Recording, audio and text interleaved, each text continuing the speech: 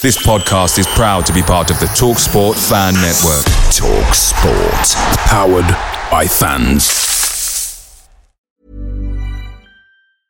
Hey, it's Paige DeSorbo from Giggly Squad. High quality fashion without the price tag. Say hello to Quince.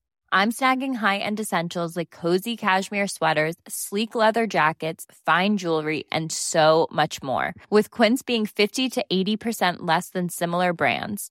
And they partner with factories that prioritize safe, ethical, and responsible manufacturing. I love that. Luxury quality within reach. Go to quince.com/style to get free shipping and 365-day returns on your next order. Quince.com/style. The TalkSport Fan Network is proudly supported by McDelivery, bringing you the food you love. McDelivery brings a top-tier lineup of food right to your door. No matter the result, you'll always be winning with McDelivery. Order now on the McDonald's app and you'll get rewards points delivered too. So that ordering today means some tasty rewards for tomorrow. Only via app at participating restaurants. 18 plus. Rewards registration required. Points only on menu items. Delivery fee and terms apply. See mcdonalds.com. This week, the Clarets are away at Arsenal to once again try and get a very stop-start season off the ground. This is the Nona Never podcast.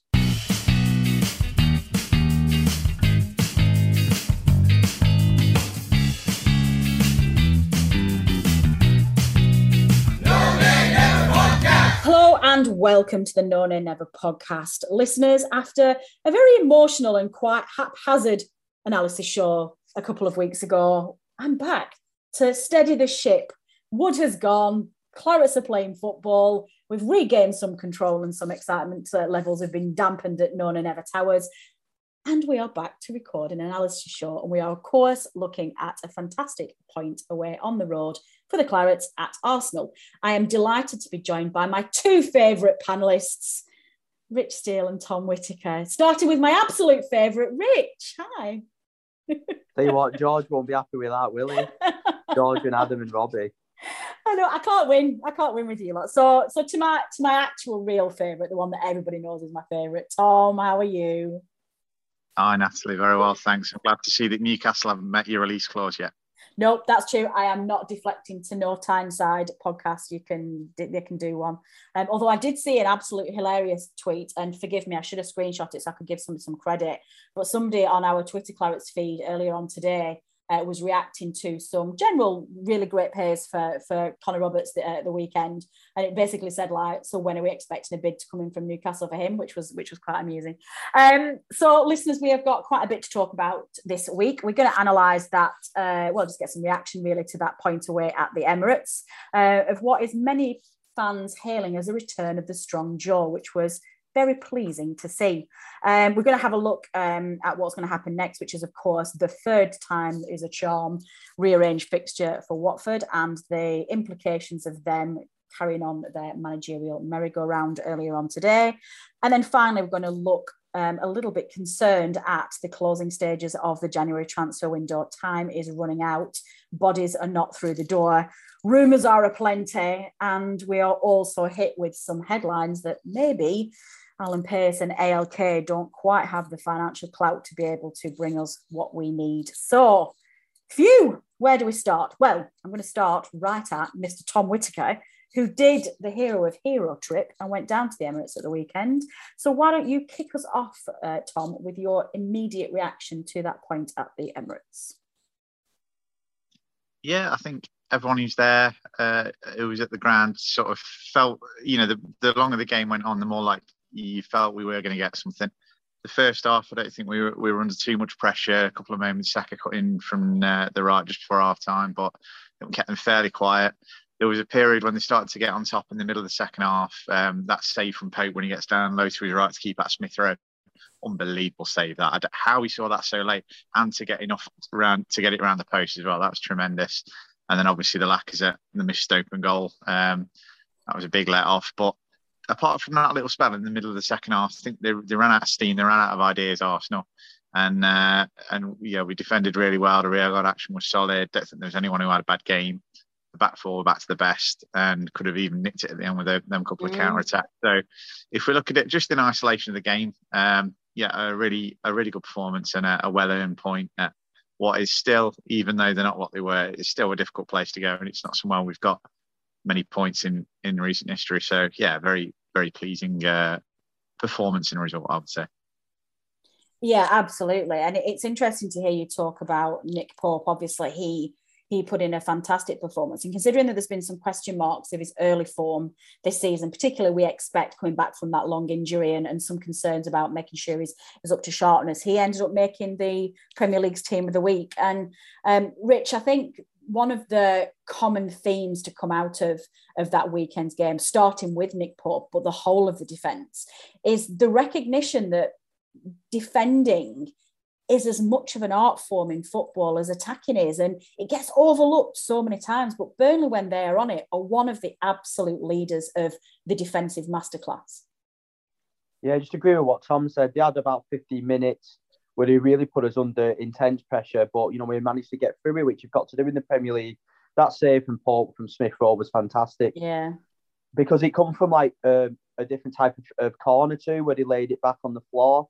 Yeah, terrific save. I think Danny Higginbottom, the well-known Stoke Scottish, I think Danny Higginbottom, if I'm right, played one cap for Gibraltar. I might be wrong there. But really? Yeah, that's knowledge. Tom's nodding. So yeah, and he said there's so much emphasis on attacking play, especially since Guardiola and Klopp have come on the league and pressing and different things like that. But we defended our box fantastically well. I know I've been on this podcast and I've said before how I think at times we've been pressing too high and we've been caught up the pitch. That was back to what Burnley do best. We defended our box excellently. We looked in a real compact shape. It helps in some ways because we almost allow teams to get crosses into the box and we play quite compact. But it did help that Arsenal not got that real target man. Say if that's against, possibly helped us when we played Chelsea. Say if they had a Lukaku, it might have been a different story. But it was just a really good defensive display. Vidra and Jay, they were feeding off scraps, but considering they've both been struggling with injuries and illness, they worked really hard as well. I thought Connor Roberts was so refreshing in the back four. Martinelli's been on absolute fire for Arsenal recently. And, Lowton's played well for us this season, but he does lack a little bit of pace. And there was 2 or 3 occasions where I think Martinelli would have got past Lowton and he didn't get past Roberts. And it just helps your back four and just get back set when your fullback holds them up. Peter struggled initially with Saka, I thought, first half, but then he really came to grips and he was really quiet. Saka, second half. And you know what? There has been a bit of doom and gloom recently. Obviously, the podcast we did a couple of weeks ago was a little bit mental, and it just gives you it just gives you a bit of hope, doesn't it? Now going into the rest of the season, that the fight's still. I've questioned it a lot, and I think that shows that performance. That performance shows that players haven't, in my opinion, still haven't been giving it absolutely everything in enough games this season, and they'd absolutely give everything. Everyone was superb in that game for me. I can't fault anybody at all. Yeah, no, I agree. And actually, Ben Mee's tweet today, I don't know how many people have seen it. He kind of alluded to that as well. Yeah, he said, we've got the stomach for it. But again, that makes me kind of feel that maybe that was lacking a bit in the last few games, like the start of this season. They've got it there. I've just realised I keep doing this. I called him Connor Richards again, didn't I? Connor Roberts. Every single time we talk about him, he needs to not be in this squad because otherwise he will forever be known as Connor Richards. As soon as you said Connor Roberts, I was like, I definitely didn't say Connor Roberts. Poor lad. One player who has been criticised quite a lot recently, Tom, particularly fans who are feeling stung a little bit from Chris Wood deflecting and obviously Tarky wanting a move away at the end of the season. He just become a bit of a scapegoat of recent times, quite unfairly, in my opinion. Just because he makes a couple of mistakes, because he's slightly out of form or the team's not playing very well, suddenly we need to sell him because his head's gone and he doesn't want to be here. But he was exceptional at the weekend, absolutely exceptional. And for me, we cannot afford to sell him till the summer. No, definitely not. I mean, I think probably been in the minority, but I've not seen anything that suggests that he doesn't want to be here or that he's not trying. I think, to me, people know that he's going to leave in the summer. We all know that. And I think they're probably working backwards from that. And anything that he does wrong or any mistakes that he makes, excuse me, it's his head's gone because he's going at the end of the season. For me, if he didn't want to be here, we've seen him kick up a fuss, and when he was at Brentford and refused to play, could have easily done that, I guess, again. I don't. For me, he's not had his best season, sure, but I don't think it's a lack of effort. I think he's made mistakes. That Leeds game, he plays a bad pass. His problem's always been for me that he thinks he's better with the ball than he actually is. But in terms of the basics, heading it and kicking it and blocking people, yeah, he's a very good defender, and he showed that on Sunday. Like we've said, a proper Burnley performance. That's proper. Everything you associate with Tarkowski was there. I think it's very short-sighted to a few people were saying, if the money's right, sell him to Newcastle. No. To me, again, it's the message you send, sell to a relegation rival. You're going to strengthen them because they're really bad at the back. If you look at the goal difference of us compared to the other teams that are down there, I know we've played a few less games, but ours is miles better. And it's because, although we haven't got a lot going forward defensively, we are a lot better than the other three down there, in my opinion. And, if we were going to weaken our defence and strengthen a relegation rival, it'd be a really bad move, in my opinion. People say, well, Collins can come in, but the problem is, if Collins gets injured or me gets injured, do you want to do the rest of the season with Long at centre half? Good player, but he's not in the same class as three for me. So, yeah, I think he's anyone who's doubting his commitment for the rest of the season, I think he's laid down a marker with that performance. We might lack a bit of quality, we might not be good enough, but for me, I don't think you can question that the attitude or the desire. I think we'll have that until the end of the season at the very least. Yeah, amen to that. Rich, the other player who's been criticised quite a lot this season, scapegoat number 2, also had a much improved performance at the Emirates, and that is, of course, Dwight McNeil, the poor lad who's been carrying the hopes and expectations of the whole of Burnley for about 4 seasons now.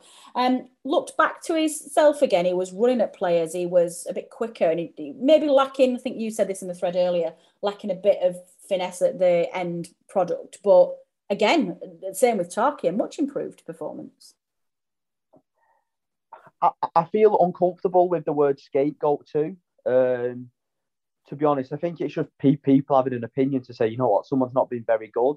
What I would say, going back to Tarky, I think Tom did articulate it well, and maybe the lack of effort's the wrong word. Maybe a lack of edge is the right word. When you're giving lazy balls away, like you did against Leeds, against Southampton, that's a mentality thing. It's, I'll try and play that pass. There was a couple of times yesterday, Tarky could have maybe messed about with it, but he booted it in touch. And Dyche said, we need to get back to the basics. And I think he's been told. McNeil yesterday, in my opinion, it backs up my points that I've been saying. McNeil yesterday gives so much more than he's done it in a lot of games this season. And I don't get, maybe there's other factors involved in that. He looked genuinely motivated for the game. He was carrying the ball 90 odd minutes. He was running forward, could have scored. I'm not bothered if he missed. Well, you'd have loved him for him smash it in the bottom corner. I'm not too bothered, me, that he misses. It's that effort. That's the intensity. That's what I want. Giving 100%, 110% for the badge. If you're giving 95% in the Premier League, you're falling short when you play for us. And I still stand by my opinion. I know Tom disagrees with me, that he's not been given his absolute everything. And when I mean everything, I mean blood, sweat, tears, giving his absolute, I don't want to swear, but, running his knackers off. And he was doing that for the cut. And he was running, and he did that yesterday. He was absolutely superb. That's the McNeil I want to see for the rest of the season.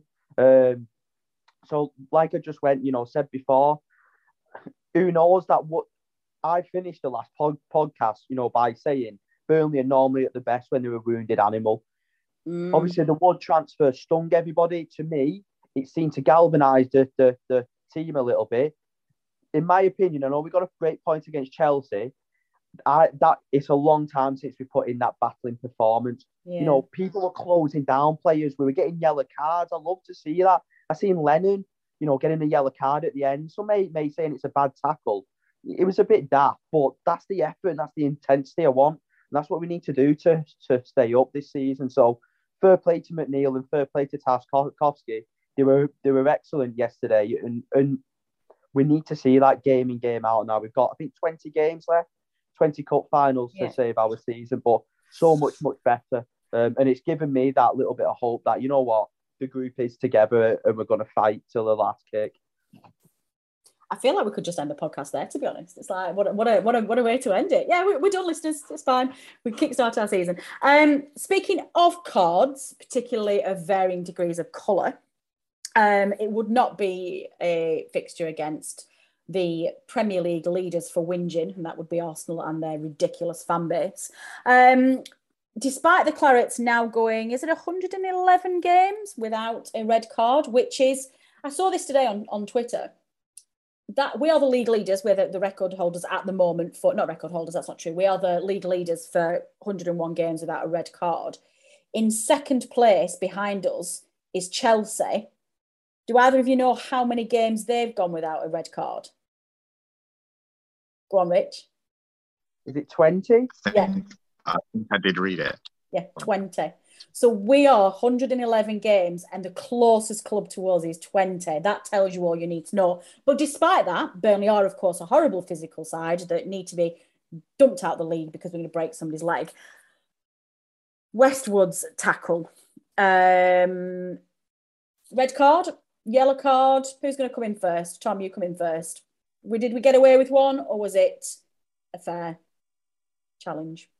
Yeah, it's interesting because in the stadium at the time, don't think anyone, home or away fans, thought that there was even a possibility that he was going to give a red card. You get the usual whinging from the Arsenal fans on the bench, but it never felt like one where they're going mad that that he's only given yellow. I haven't seen it back since. I thought it was quite interesting. I watched Match of the Day too, featuring yourself last night. And I thought it was interesting that it wasn't even like worthy of inclusion in the highlights. They didn't even mention it. They didn't even show it. Yeah. The only sort of controversy I've seen about it is some, 12-year-old Arsenal fans on Twitter sharing a screenshot where his sort of legs hovering above, his foot's hovering above his ankle or whatever. You can take an out of context screenshot and it can look very different to what actually happened. I haven't seen any video clips of it, and I suspect that the reason for that is probably that if you watch a video of it, it's not actually that bad and it's not a red card. So Arsenal fans have got a very strange sort of persecution complex when it comes to refereeing decisions. I don't think they Which can is quite ironic beyond words, by the way. Yeah, I don't think they can quite get their head around the fact that their team is a lot dirtier than ours, and they'll try and sort of justify that in whatever way they can. But I like I say, there's nothing that I've seen apart from a couple of grainy screenshots that suggest that it should have been anything like a red card. So I'm not too worried about that one. No, I completely agree, and I have seen it since, and it's just not a red card for me at all. They're an interesting side of Arsenal, and I think one of the reasons why they infuriate me is that they just, oh God, this is such a sweeping generalisation, but they epitomise, for me, everything that I dislike about the Premier League. And yeah, you look at the performances yesterday, and it's like they played some very pretty football, but it was just side-to-side nonsense. It wasn't going anywhere, and I think, they just dive a lot and fall over, and then they whinge. And when it's done and dusted, there's a point blank refusal to blame anybody else but themselves. And that comes from their managers as well. It's a really odd setup. And then there's this sense of self-entitlement from the Arsenal fans and the whole Arsenal TV generation. And it's just, they've almost become a real parody of themselves. So I'm quite glad really that this narrative about Burnley being a physical and dangerous side, which seemed to be spilling over a bit at the beginning of the season, has been, cut out a little bit. And I would have been really annoyed if we'd have lost that red card record away at Arsenal. That would have irritated me. What did you think? One of the things that was obviously missing, Rich, and I think this is probably where AFCON has ended up messing with us a little bit, because of the poorness of Arsenal's performance and the lack of any intensity or willingness to break down our defence. You kind of feel like with either Wood and or Kone in that side, we could have turned that point into a really viable away win. For all the graft and the hard work they've done, a front two of Jay and Vidra just doesn't quite have the killer instinct, does it, that we need to start scoring? I think we'd have lost 2-1 if Wood played yesterday, to be honest. I'm only joking. Look at my face, and I was like, "Where's he going with this?" Was that slow? We wouldn't have been able to press anyone. I seen a Newcastle fan call him an army tank because he turns that slowly. Excellent. On Twitter the other day. I'm gonna back Wood now because I'm allowed to, because nobody on the podcast can call me anymore for having a go. Very true. Listen, I thought Jay and Vydra were excellent. I thought they were both fantastic. This is the one thing I'll say about Wood is that they were feeding on scrap. That he has, that he's not had loads of service.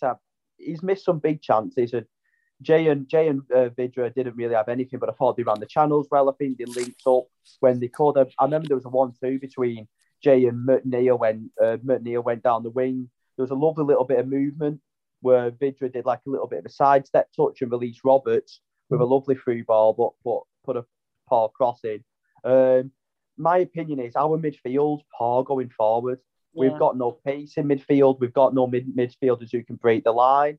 I've said it before about Westwood and Brownhill. Who are, you can't knock them because they give absolutely everything, but they've got like no ball manipulation in tight areas to counter. And I think the last 10 minutes, you're seeing it. We've got a lot of opportunities to counter it. Maybe that's where you can question McNeil's decision making. He went to shoot on a couple of occasions instead of playing the ball across goal, especially once when it went over the bar for a goal kick. We're crying out for creativity in the midfield area. I think if we play like that yesterday, we'll pick up points because we could nick games 1-0 too. And obviously Cornet is going to come back. It's just massive. I know we're going to lead into it. It's just a massive week in the transfer window, isn't it? We've been linked with good players, but like you said, you're just lacking that pace when you want to break quickly. This is the reason why a team like Palace is, I don't know how many points they're ahead of us, maybe 10, 11 points, might be a little bit more. It's because they're going to come, there's times when they're going to be under pressure. But then when you've got players like Elise, MacArthur, who can manipulate the ball, Will Hughes, who can manipulate the ball, then you can pass it to Elise, you can pass it to Zaha. You've got pace up front with players like Edouard and Conor Gallagher, obviously, who's been a great signing. You're seeing the goal they scored against Brighton, which is a fantastically well-worked goal.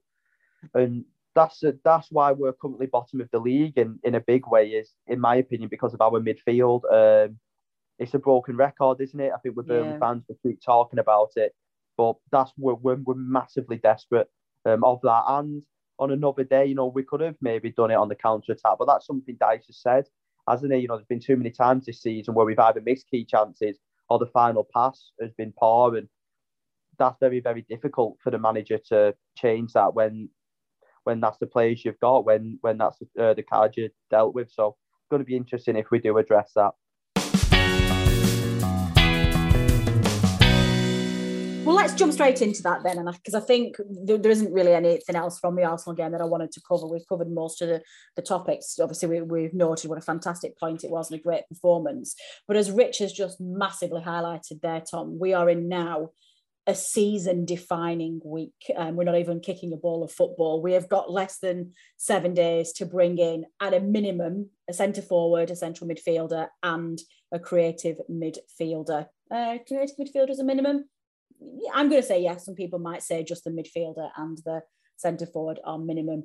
We have had all sorts of rumblings. And I think, as one of you said before the game started, I think it was Rich, we seem to be flicking between players who just don't want to come to us because they're based on just Europa League level players, and grafters like Andy Carroll, who have got no resale value and are not going to improve the side hugely, but will get us through the season. So I guess let's start with that. Rather than specific positions, Tom, where does your head and your heart sit with regards to the kind of player we need to be trying to sign? Which side of the camp do you sit on? Are you resale value and investment, or are you just get us what we need to survive this season? I think obviously the priority is what we need to survive this season, but there's no reason that they can't be mutually exclusive. I mean, you look at Cornet, he's a massive improvement on what we had, but he's also going to get us probably double what we paid for him when we sell him. So I think the main thing that I think we're seeing from this window as opposed to previous windows, is that the net's being spread a lot wider.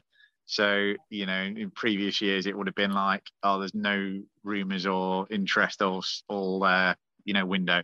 And then you'll get Andy Carroll on a free on the 31st.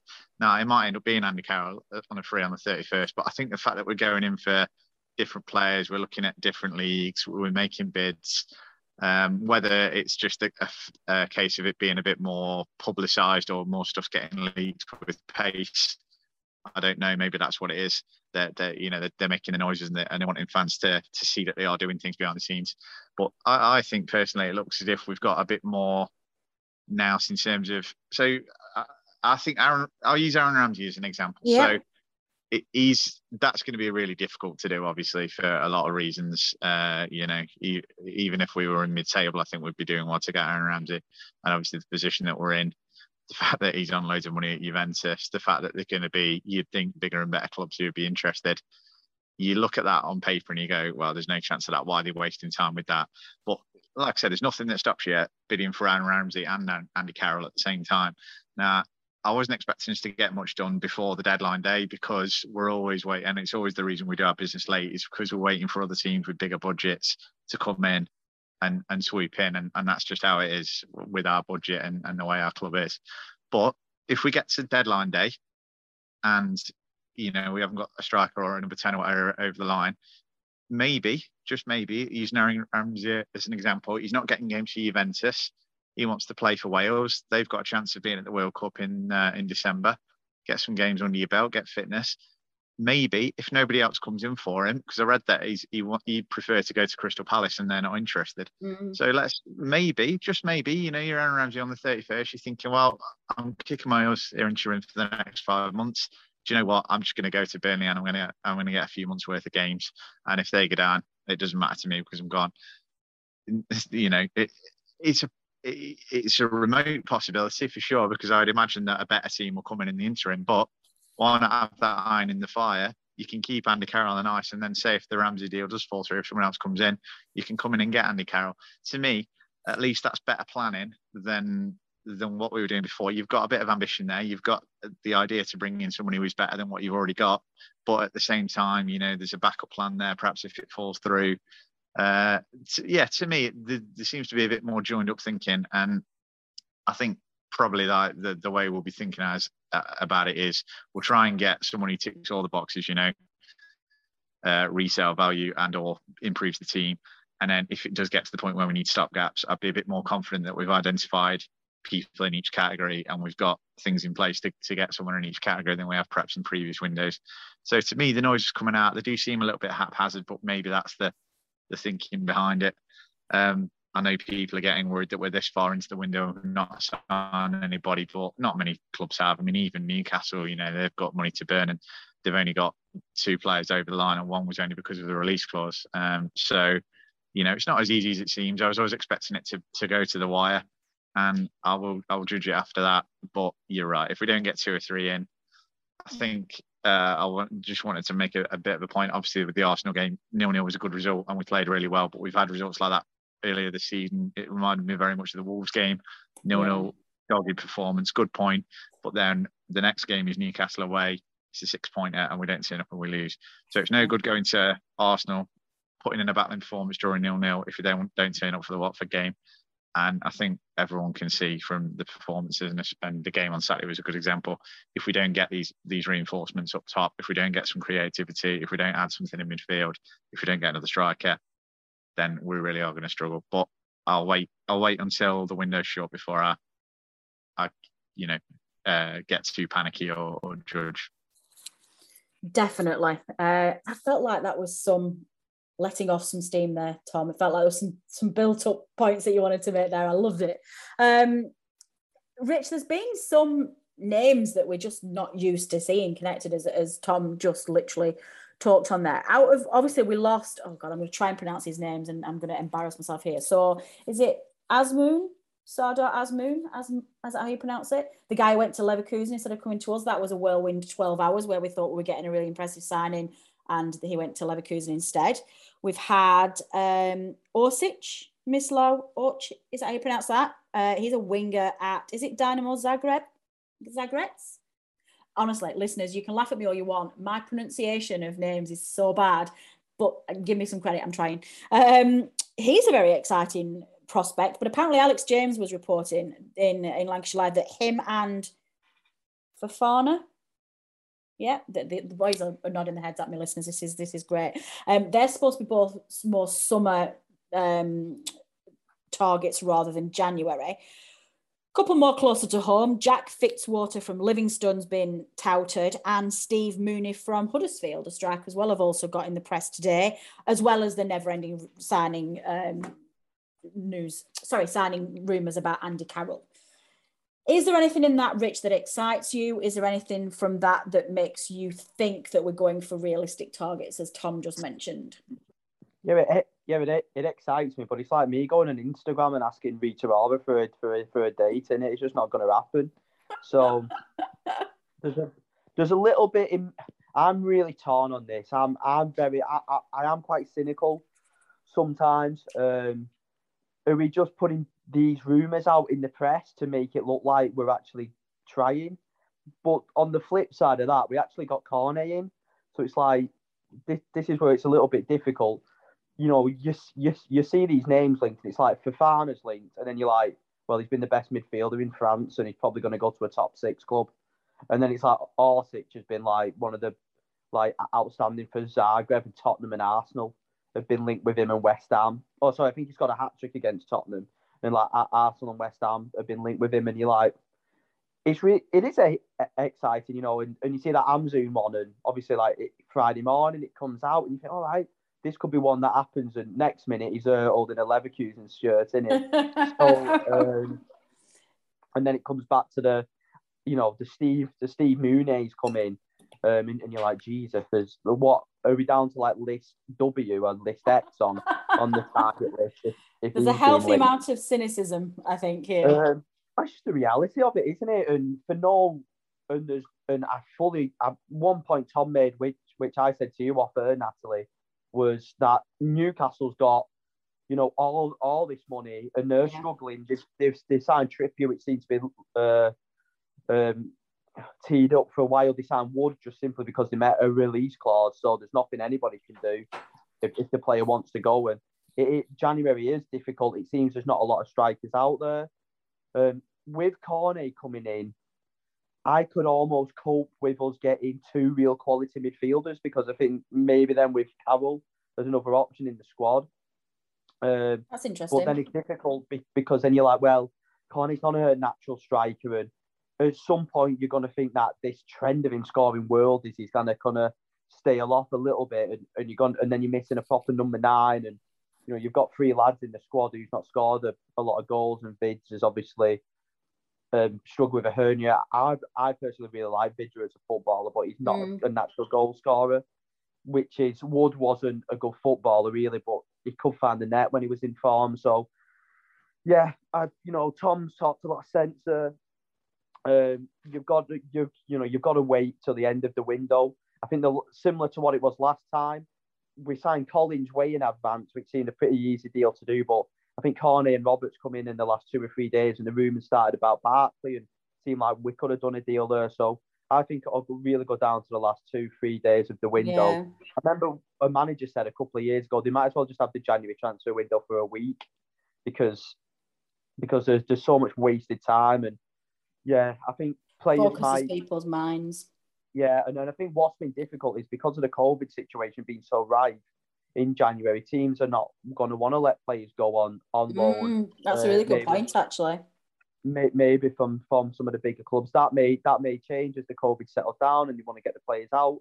But yeah, it's going to be a really interesting few days. I was hoping there was going to be a bit of news today, but it's been really quiet on the transfer front. So yeah, I think everyone's just trying to stay patient, but I think we're just waiting for that tweet, aren't we, from someone to say, oh, Burnley's agreed a medical and a player's coming. And because at the moment it seems we're doing a lot of fishing, but we're not getting anything on the end of the line.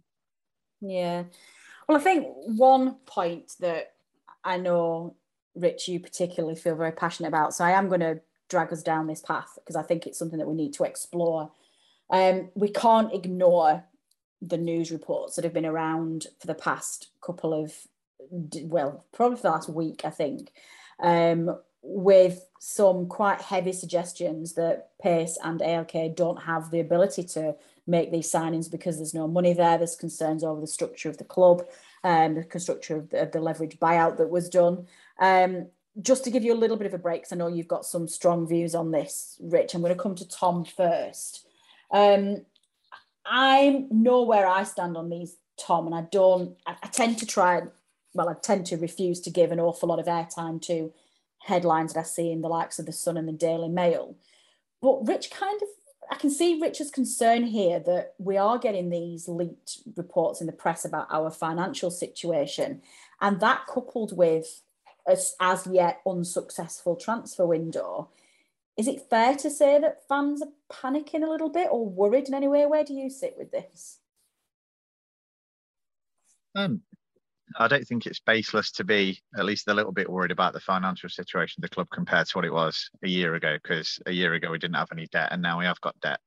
And obviously the model that's been used to buy us isn't a good thing. You wouldn't want that, whatever happens. So there's no sense pretending that isn't something that would concern anybody. But I don't think there's any reason for an immediate panic. I think I'd be a hypocrite if I said that I didn't want it to happen, because I think ultimately a change was needed at the top. Obviously, if we could have got someone who's worth £1 billion and money was no object to take us over, then that would have been brilliant, but it wasn't happening. So we had to take what we could get. And I think what we get, we've got debt on the club now, of course, which isn't an ideal situation, but the situation before was that we had a load of money in the bank sat doing nothing, and it was never going to be used to do anything apart from, it seems, by the club. So in that sense, I think what we really needed was new owners who were going to do things in a different way, take the club in a different direction, and that's what we got, for better or worse. So if we do get relegated, then I think we're going to find it harder to come back up than if we hadn't had the takeover, perhaps, because we're going to need to be mindful of the debt that we've got. We might have to sell one more player than we would have done otherwise, something like that. But I think there's probably an argument to be made that we've probably have maybe hung on to one or two players for a bit too long. A club of our size, selling players at the right time has got to be probably part of the mindset. You think, you look at what we did with Gray, doubled our money on him after a couple of years. We've got great money for Michael Keane. Maybe there's an argument that 2 years ago, when we were in a better position on the pitch and financially off the pitch, maybe then we could have cashed in on someone like Tarkowski or Pope, got a good bit of money for them, and then reinvested it had we done that wisely. So I don't think it's necessarily the fact that they put in in that Sun report that all the players are up for sale at the right price. I don't think that's ever not been the case, has it? So I think things like that are probably just alarmist, putting little things like that just to go over the top a little bit. So yeah, I wouldn't say anyone's got baseless concerns, but at the same time, I think if you look at the majority of football clubs in the league have got at least a certain amount of debt. I don't think we've got an amount of debt that, if we get relegated, then that's it. The club's going into liquidation. You're probably going to have to sell a few players, but if we get relegated, we're going to have to sell a few players anyway. Will it hinder our ability to come back up a little bit? Maybe financially it will, but then on the flip side, have we got owners now that are going to, like I say, expand the net as to where players we're looking for? And we can have more chance to buy better players, stretching the finances a little bit, and then more importantly, getting more value for money in different markets. So swings and roundabouts for me, and I'm not too worried about it. It is what it is. If we get relegated, we would have got relegated with Mike Garlick in charge, and Dyche would have left as well. So if we do get relegated, I think we'll keep Dyche, and it'll be an interesting window. So maybe in a few years down the line we'll regret it, but I think a lot of it will come down to what's on the pitch, not off the pitch, and I don't think we're in a much worse situation than we would have been otherwise. So yeah, I'm quite tranquil about it all at the minute. Yeah. Rich, I know this is something that you've been paying quite close attention to, and actually out of all of the None and Never team, you've probably been our expert on this, because you've been paying much more close attention to this than maybe the rest of us have. And I think one of the points that you've talked about is whether or not Alan Pace has earned yet some what seems just unwavering amount of loyalty and trust without actually having to prove that yet. Yeah, I've been listening to Tom again talk really well about it. I've been really trying to consider my points, both positive and and I won't say negative, but concerns about this whole situation. My opinion is, obviously reports have come out in the Sun and the Daily Mail, which I wouldn't normally put attention to, but there's been rumours by there's been articles and concerns by more reputable journalists, from the Athletic and on the financial side of it, who have raised their concerns. My particular worry isn't the here and now or in the next 2 or 3 years. I think if we look at it, we have had a lot of hope on this podcast. I still think we have got a very good chance of getting relegated. We're going to get, I think, parachute payments last for 3 years. We've still got sellable assets. But what happens 5, 6? I know this is quite a negative viewpoint, but I want to try and be realistic too, because it's happened to a lot of clubs. What happens 5, 6 years time when we're not in the if we're not in the Premier League, we don't have parachute payments. We've not got big money players to sell anymore. We don't have a lot of income coming through the commercial side of the club or from the fan base. I don't understand where Alan Pace and ALK are going to pay this debt from.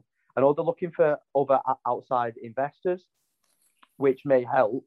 But if we're paying, I think it's 8 million or so on debt, I don't understand how we're genuinely going to pay this off. Me and Tom, Tom's hometown is Derby. They pushed the golden ticket to try and get to the Premier League, and it didn't work. My hometown's Wigan. Slightly different situation there, but the devastation that it causes to communities, to jobs, to livelihoods. And I don't understand how people are just putting absolute blind faith into a man who we know very, very little about. He's quite a mysterious man, in my opinion. I think he talks a good game, but I think anybody can come on camera and say what people want to hear. Tom made a point there, which is correct, that, we was going nowhere under Garlic. But I think Garlic was that bad that Pace took over and all of a sudden he's the new Jesus, he's the new Messiah. Yeah. And we don't really know a lot about him. He's got no money. Really, he don't own a business. He doesn't have any money himself. At least Garlic actually had a business. He didn't have a lot of money in football terms, but he had his own money, as did Kilby. We have no idea where ALK Capital's money's coming from, where Alan Pace's money's coming from. No one's been able to tell that. I know he's got a legal agreement with John B and Mike Garlic about the actual interest. I'm not going to try and say that word, about the actual finer points of the detail of the deal. But he released a statement by saying last week, "Oh yeah, don't worry about it. Everything's fine. The club's fine. We're going to pay off the debt." And everyone's like, "Oh, Alan Pace has said this and that. We've got nothing to worry about." He's actually not said anything. If somebody who was accused of murder just come out and said, "You know what, I didn't do it. I wasn't guilty," you wouldn't fully believe them, would you? So I don't understand why not everybody. There's a lot of fans that seem to just have this blind faith. I hope that we ride off into an American sunset and this and what we do really works and we're really successful and we buy into this obviously model he's got about these analytics and everything like that. And we stay in the Premier League this season. I think if we stay in the Premier League, we'll be fine because of the way the leverage buyout is. If you're successful, because we're paying interest back off our own club's account, it'll make the club wealthier. But if we're not getting income in, it'll make the club poorer. So my worry is not for now; it's for years, even 5, maybe even 10 years down the line. And I think the possibility of the worst could happen. I think it's so shocking of us always being in a situation like Derby. People just don't actually want to confront that because it is so bad. But we are a long way away from that, though, Rich. That's potentially so maybe that's part of it. But football is long term. I'm 28. My dad's 63. I want it when I have children for people. It's because I care so much about Burnley. I want to be able to take my children and my grandchildren to watch Burnley. I know we're getting a bit exaggerated about it. I'd go watching Burnley in League One and League Two in the National League. You know, I'm not really. If we're in the Premier League for the next 30, 40 years, great. But my concern's not now. We're just nobody can answer that question of what happens if we go down and parachute payments run out in the next 5 to 10 years. I don't understand where the money's going to come from. But how's that different though from you know? And the answer to this isn't because of the debt. If ALK but and Pace it is. But no, you can't. If all it does is it shortens the length. If Garlick hadn't have sold to Pace and ALK, fine, we'd have had some money in the bank as a buffer, but that would have been used up very, very quickly to plug that gap in the income. So maybe it takes a year longer, but we're still in that situation with Garlick at the helm where the club's got no money. It's still got operating costs to do it with no income and no parachute payments. But we've got Garlick at the helm who's got no way of getting out of it. So I wonder whether, and I'm just offering this as a suggestion, I wonder whether that optimistic approach about Pace is because there is an acceptance that whilst the end result may not be any different to what Garlick would have been under his watch, at least we have somebody that's got more creativity, more contacts, and more commercial nous about them that can actually try and generate something that might see us improve. I wonder whether that's where that optimism comes from. It Definitely. Is for me. And he's done a lot of good.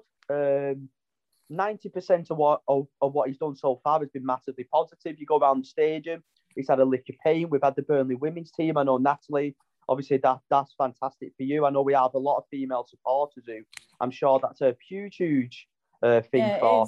With, you know, and ultimately last summer transfer window, we did really well. So I really honestly I don't want to come across like I'm anti-Pace because I'm not. No, you're not doing. You're not at all. And I genuinely think he's a good guy, and I think his heart's in the right place. But just because your heart's in the right place doesn't mean that it's necessarily going to work. And you know these, you know all these articles that every single journalist has put out could be nonsense. Yeah. But there's normally a little bit of smoke. Yeah. You know, there's normally a little bit of smoke with the fire, and you know I'm not going to say who it was, but somebody who quite in the know says if Burnley's in the Premier League or kind of a bit of a yo-yo team, the club will be absolutely fine. But there is a real worry if we get stagnated in the Championship about what's going to happen. But listen, let's just try and focus on the next 7 days. 6 days obviously after today are absolutely huge. I think if we get 2 or 3 good players in, I think it gives us a real chance. I think if we don't, I think we're still going to really struggle. But yeah, like I said, the main priority is the next few months of the season. Good. Well, I think that leads us on to quite a good opportunity, Rich. I'm going to task you with being our expert on ALK and Pace and the financial model at the club. If you can keep an eye on that for us, we will come back to you at some point in the season if there are any further, if that smoke gets a little bit thicker or there are more reports doing, then do keep an eye on us for that, because we will be calling on you to try and do it. But I think, honestly, Rich, I think the angle that you've come at that in this blind faith in a man we don't know anything about or didn't know anything, never heard of him 12 months ago, however, 14 months ago, is a really valid point. And I think maybe it's time that we reassess this at the end of this transfer window and see what the fans' view is then. So that's going to be on your shoulders. That's your role for the rest of the season, is to keep an eye on that, Rich, so you can be our finance reporter. Very quick one then before we leave. Rich, we got a winter break now, hilariously, even though we've not played football for about 25 weeks. We're going to a winter break. I've got no idea what the team's plans are for going away anywhere or staying or what we're going to do. But our next game is, quite frankly, a huge one, because we are playing a home tie against Watford. No Dennis, after he spectacularly got himself sent off, which was very great of him. But on the flip side, we don't have Josh Brownhill, and we probably won't have Cornet back then either. Watford of today sacked Ranieri because that's what they do best. So there is going to be somebody else in the dugout for that. If you're Dyche, what's your approach to that Watford game? How do you drown out the noise and the pressure that's coming around that fixture and get the best out of that squad? Yeah, firstly, you made a couple of good points. I think Dennis is a huge miss for them. I don't know if you watched the Watford-Norwich game, Natalie, but Watford were comfortably, for me, the better team in the first half. They actually looked a class above Norwich. and Dennis was at the fourth, was at the forefront of that, and he seemed to have lost his head a little bit since since Nigeria accused Watford of barring fans. I thought that was some legal term. I think it's just some jargon that the Nigerian FA have seemed to pulled out. I was looking it up for some kind of like legal obligation. It just seems like of course you were. It's a great saying. I think unless Ivory Coast get to the final, I think Cornet will be available. Yeah, I think so too. Actually, I've just been looking at that. I know we don't say it, but fingers crossed Salah gets an hat-trick on Wednesday. But listen, we've got to go all out to win. Yeah.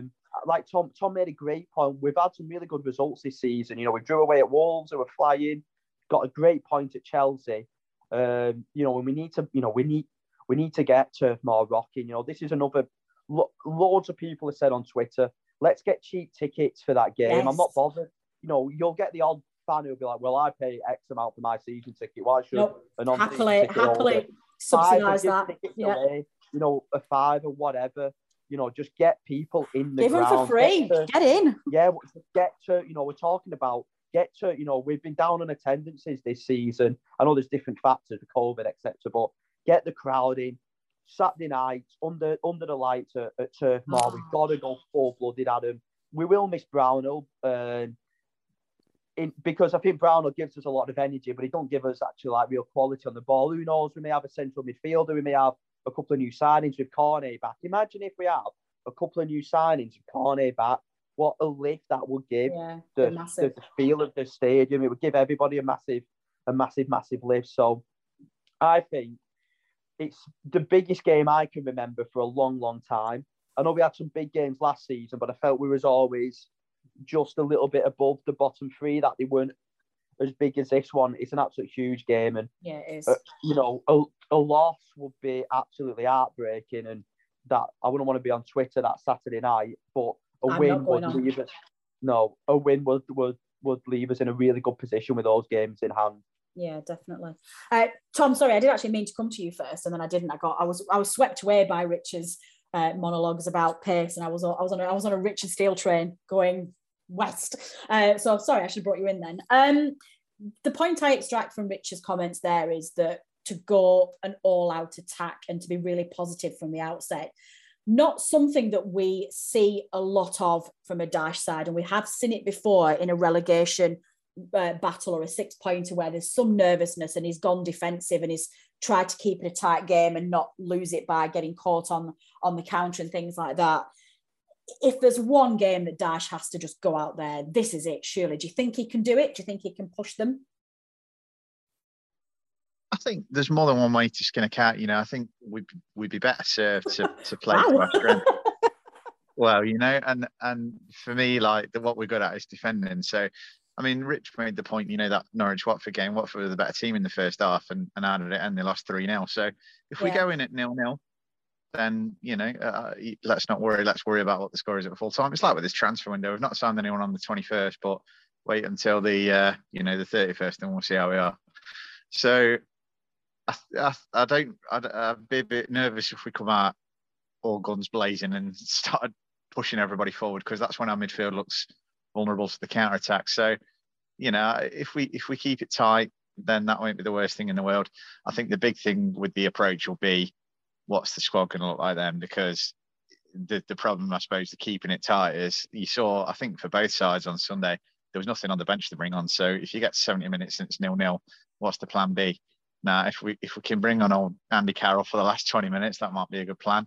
Or if we get a little nippy French winger or somebody, then that'll be a good option. But it's very much going to depend on what the squad looks like then. But for me, we don't necessarily need to go out and slap them about 4-0 and be 3-0 up in the first 10 minutes.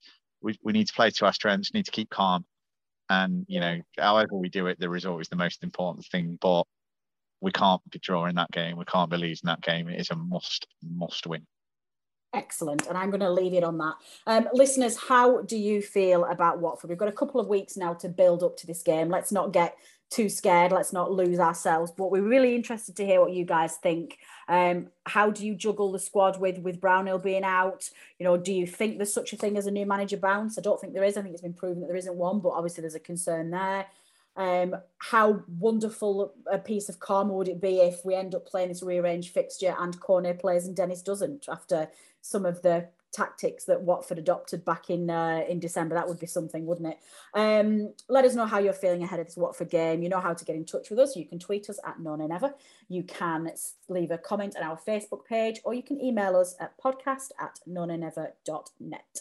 My thanks, as ever, go to everybody who's contributed to making this podcast, from first and foremost to Rich and Tom for giving up their evening and giving such valuable insight into everything that's going on, to producer Matt for editing this and getting it out there, to our musician, whose name I always forget, who gives us our music royalty free. I'm so sorry. Thank you anyway. And the wonderful producer Matt will credit you in our socials. But last and not by no means least, you, the listeners, for downloading and listening to this episode. Your support is very much appreciated, and we would not be here without you. Dave and I will be back the Friday before the Watford game to give you the next episode of the preview show, and we will look forward to seeing you then. In the meantime, take care of yourselves, take care of others.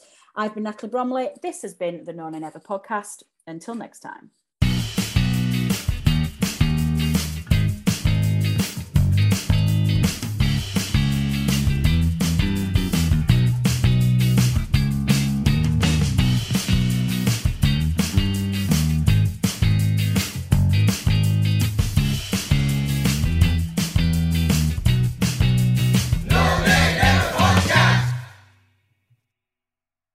Away days are great, but there's nothing quite like playing at home. The same goes for McDonald's. Maximise your home ground advantage with McDelivery. Order now on the McDonald's app. At participating restaurants, 18 plus, serving times, delivery fee and terms apply. See mcdonalds.com.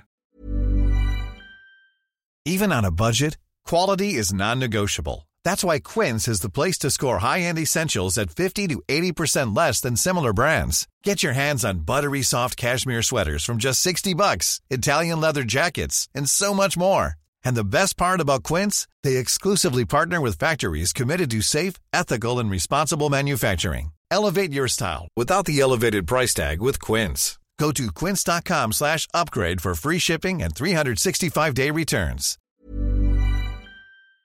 This podcast is proud to be part of the TalkSport Fan Network. TalkSport. Powered by fans.